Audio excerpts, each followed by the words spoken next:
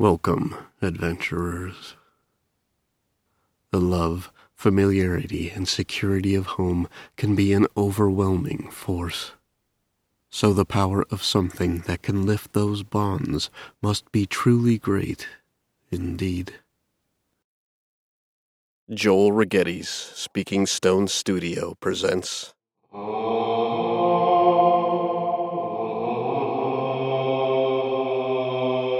Tales from the Dungeon.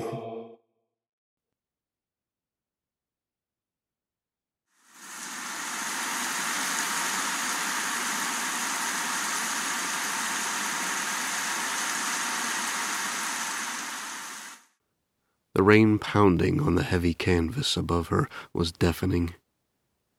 3 days.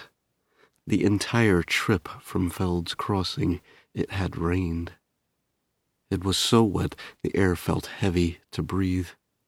Even wearing all the clothes she had with her, and despite the extra wool blanket she had purchased in Borgen being wrapped around her, Rhiannoc's teeth chattered.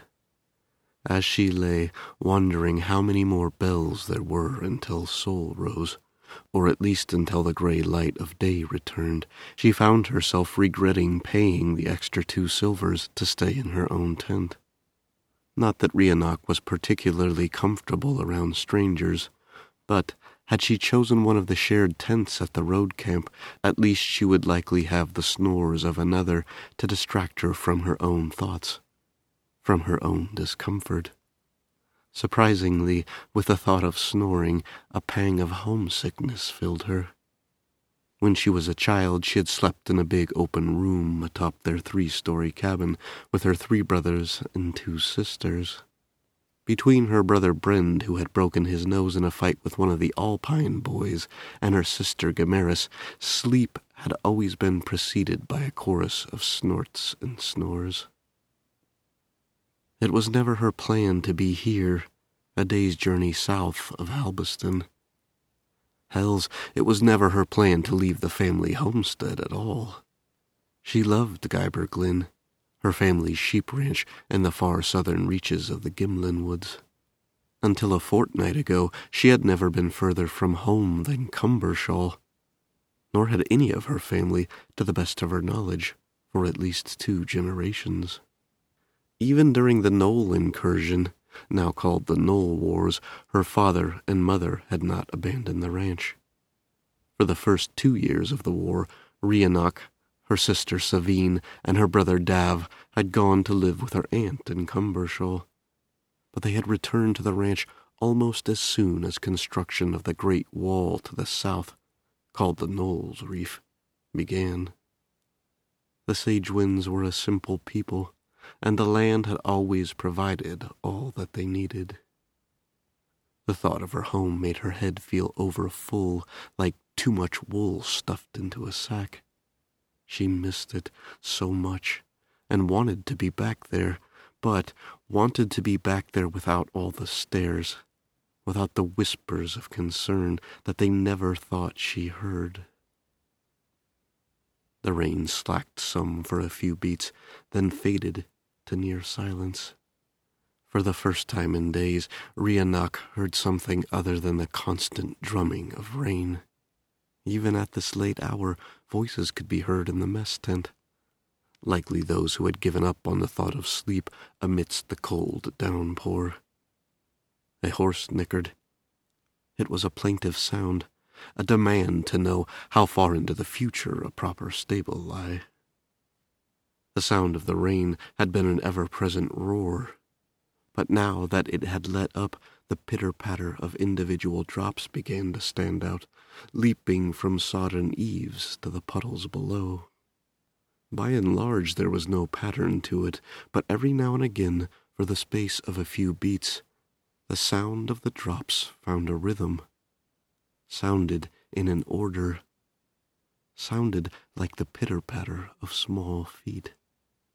The first time this happened, Rhiannoc wasn't paying attention, recognizing it only as it faded into random chaos. Something in losing it drew all of her attention, and she waited with great anticipation for the order to return. and after a time it did. As it did, the pit-pat of imagined feet brought an image to her mind's eye, an image of a fox. It had all started with the fox.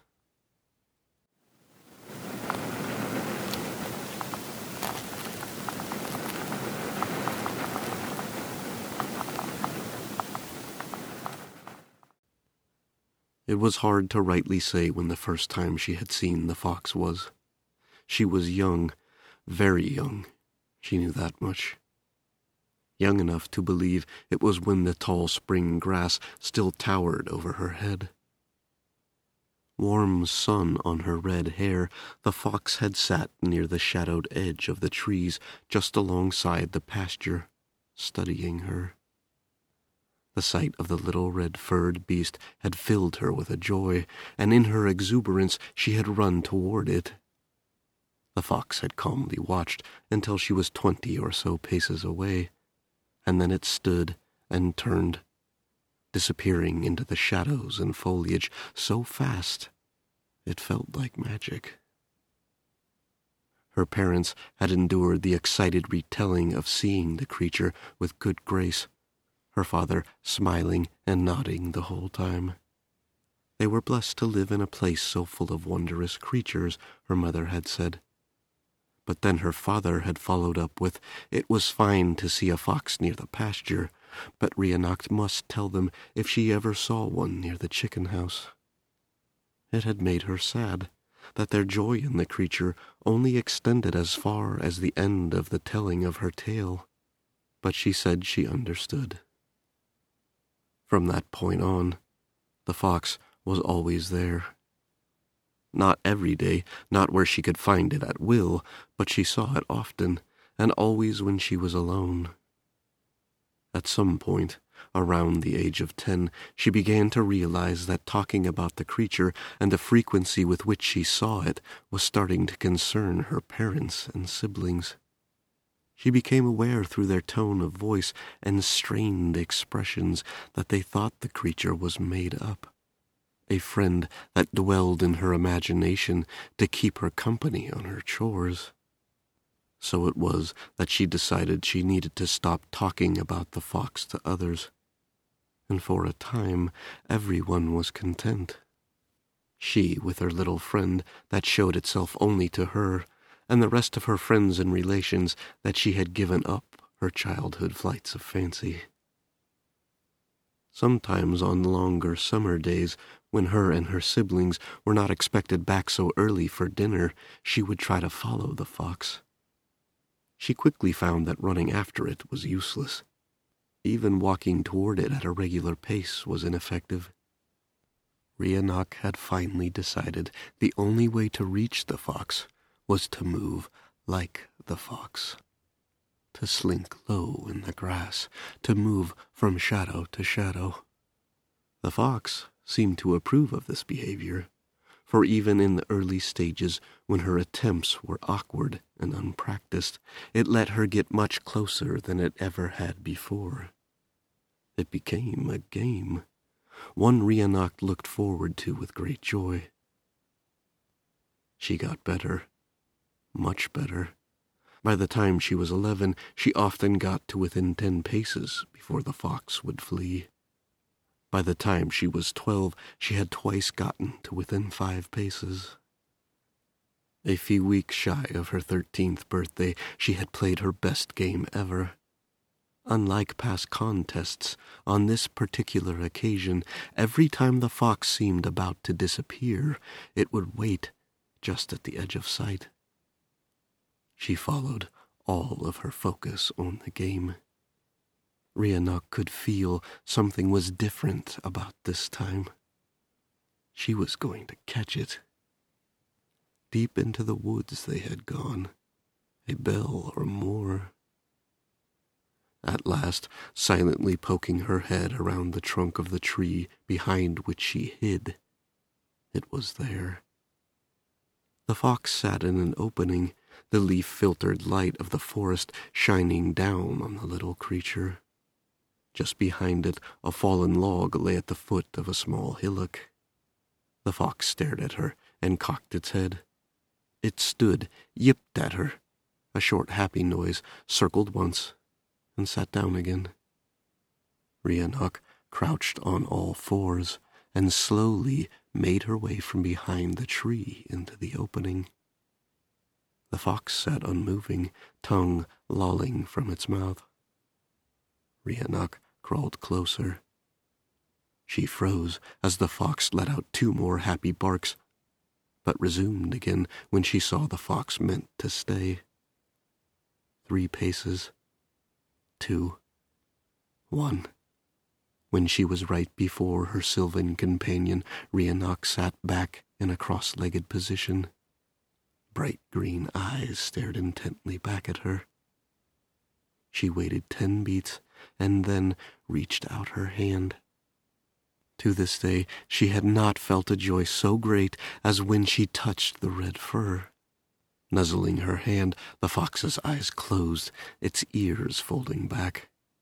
Rhiannoch could not believe she was petting this beast, that the years she had taken to gain this creature's trust had finally paid off. After 10 beats or so of petting, she was startled for a moment as the fox stood.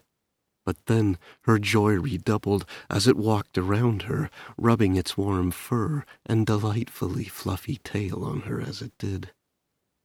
2 circuits around one way, and then one back the other. Rhiannoch laughed with glee the whole time, before the fox nudged its way into her lap and rolled to expose its belly. Rhiannoch scratched at the presented tummy, and both of the creature's back legs twitched in comical contentment. Then, in a flash, the fox rolled again, and was gone, up and over the log that lay at the base of the slope. Rhiannoch was not quite sure what to do. Should she stand and follow? Or had the game ended? Her indecision was quickly rendered meaningless as the fox appeared again, back over the log. A tiny kit was clenched with motherly care in its teeth.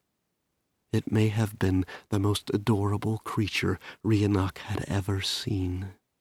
She forced the patience she did not feel on herself, restraining from reaching out to grab the little ball of fur, not wanting to presume too much. But her concern proved unnecessary as the fox made its way directly to her, dropping the little creature in her lap. Unlike the mother, the little pup had blue eyes that looked up to her with curiosity. Rhiannoch snatched the little thing up against the crook between her chest and neck, snuggling it into her face. The tiny being let out a mewling purr. After a time, she took it in both hands, holding it before her face. She kissed its nose. It let out a tiny bark, and then licked her nose in return. Rhiannoch laughed, and then held the little thing up and out, raising it into the filtered light. The mother fox began to circle around her again. It was then something she was still struggling to fully comprehend occurred. The little kit's fur shone a bright red. At first, Rhiannoch thought it was just because it was backlit from the light above, but soon it was undeniable. The fur was putting off its own light. It grew brighter and brighter until she was squinting, and the shape in her hands was more of a ball of light than a 4-legged friend. With no warning, the gentle weight of the pup was gone. The creature was gone, broken into hundreds of motes of sparkling light. They rained slowly down on her, falling lazy as willow fluff. The motes touched her skin, filling her with warmth. In disbelieving awe, her eyes fell from the canopy above to the forest floor ahead. Mother Fox now sat atop the log, looking down on her. Closing her eyes again, ears pointing backward, the creature's mouth peeled back in what could only be called a smile. And then she too vanished. Not as ever before, not by darting into shadow or behind the log. The image of her vulpine friend just faded, as if it was made from nothing but light. Tears streamed down Rhiannoc's freckled cheeks. Joy, confusion, frustration, awe. As she sat speechless, afraid to move, afraid of the implications of what had just transpired, all seemed quiet. A far-off noise wormed its way into that silence. And then, as she realized it was her mother's concerned voice calling for her, she stood with a start. The noise of the woods came back to her, the chatter of birds preparing to roost for the night, the gentle rustle of leaves in the wind.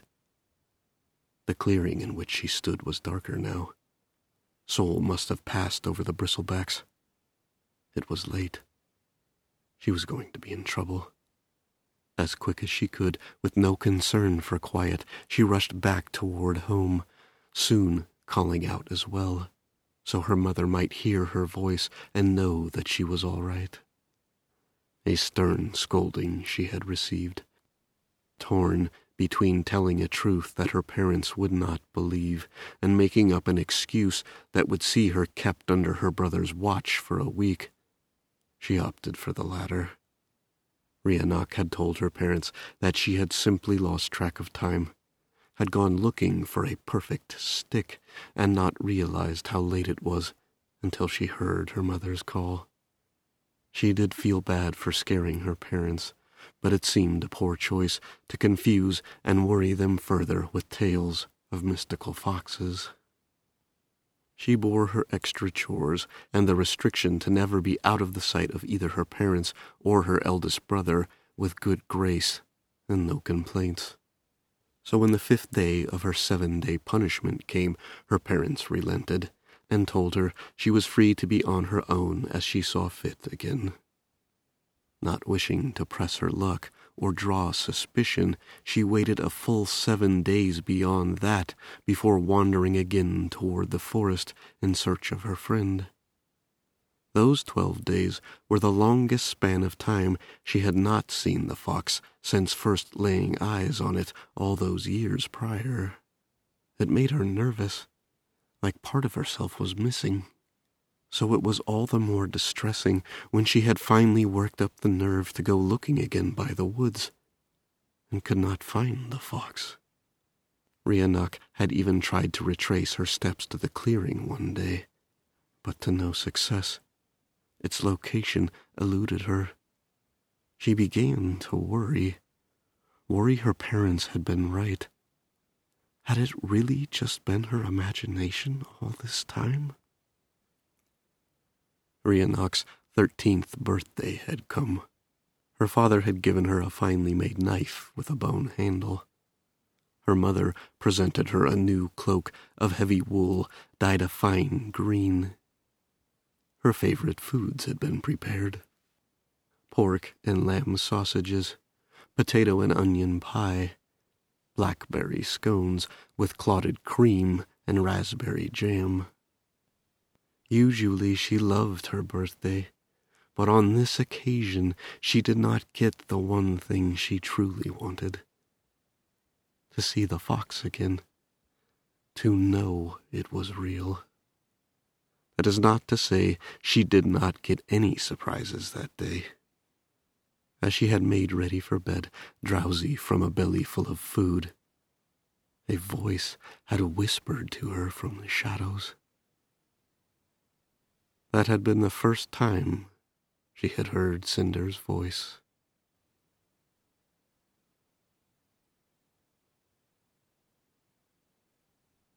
Inexplicable occurrences have come to the otherwise normal life of a young halfling girl. But what is behind these mysterious events? And what do they truly portend?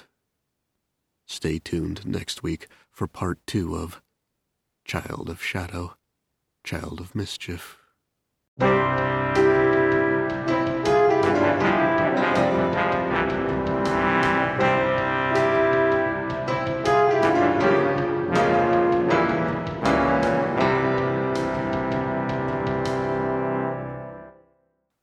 Hey good people of the wide, wide world of the other side of this microphone, wherever that is. So excited. The second half of Season 5 has just begun. Right now, at the time of recording, something new, character art starting to come out for some of the main characters. To date, as of recording time, we have released portraits of Yonif, of Mela, and of Karya. 3 more to come in the next few weeks, and by the time this hits public radio, there will probably be much, much more. There were 6 in total in the first series I completed. I think I got about 5 in the second one, and then after that it's going to be whatever I can do, whenever I can do it. So pretty cool. Very excited to actually get to make something that you can visually see what the characters are. So that's that. They can either be seen on my Patreon site if you're a patron, or for public peoples, they hit my website a little bit later, maybe a week or 2 after they are released to patrons. So check them out, either one of those places. Hope you are all having the best of times, and the second half of Season 5 is underway.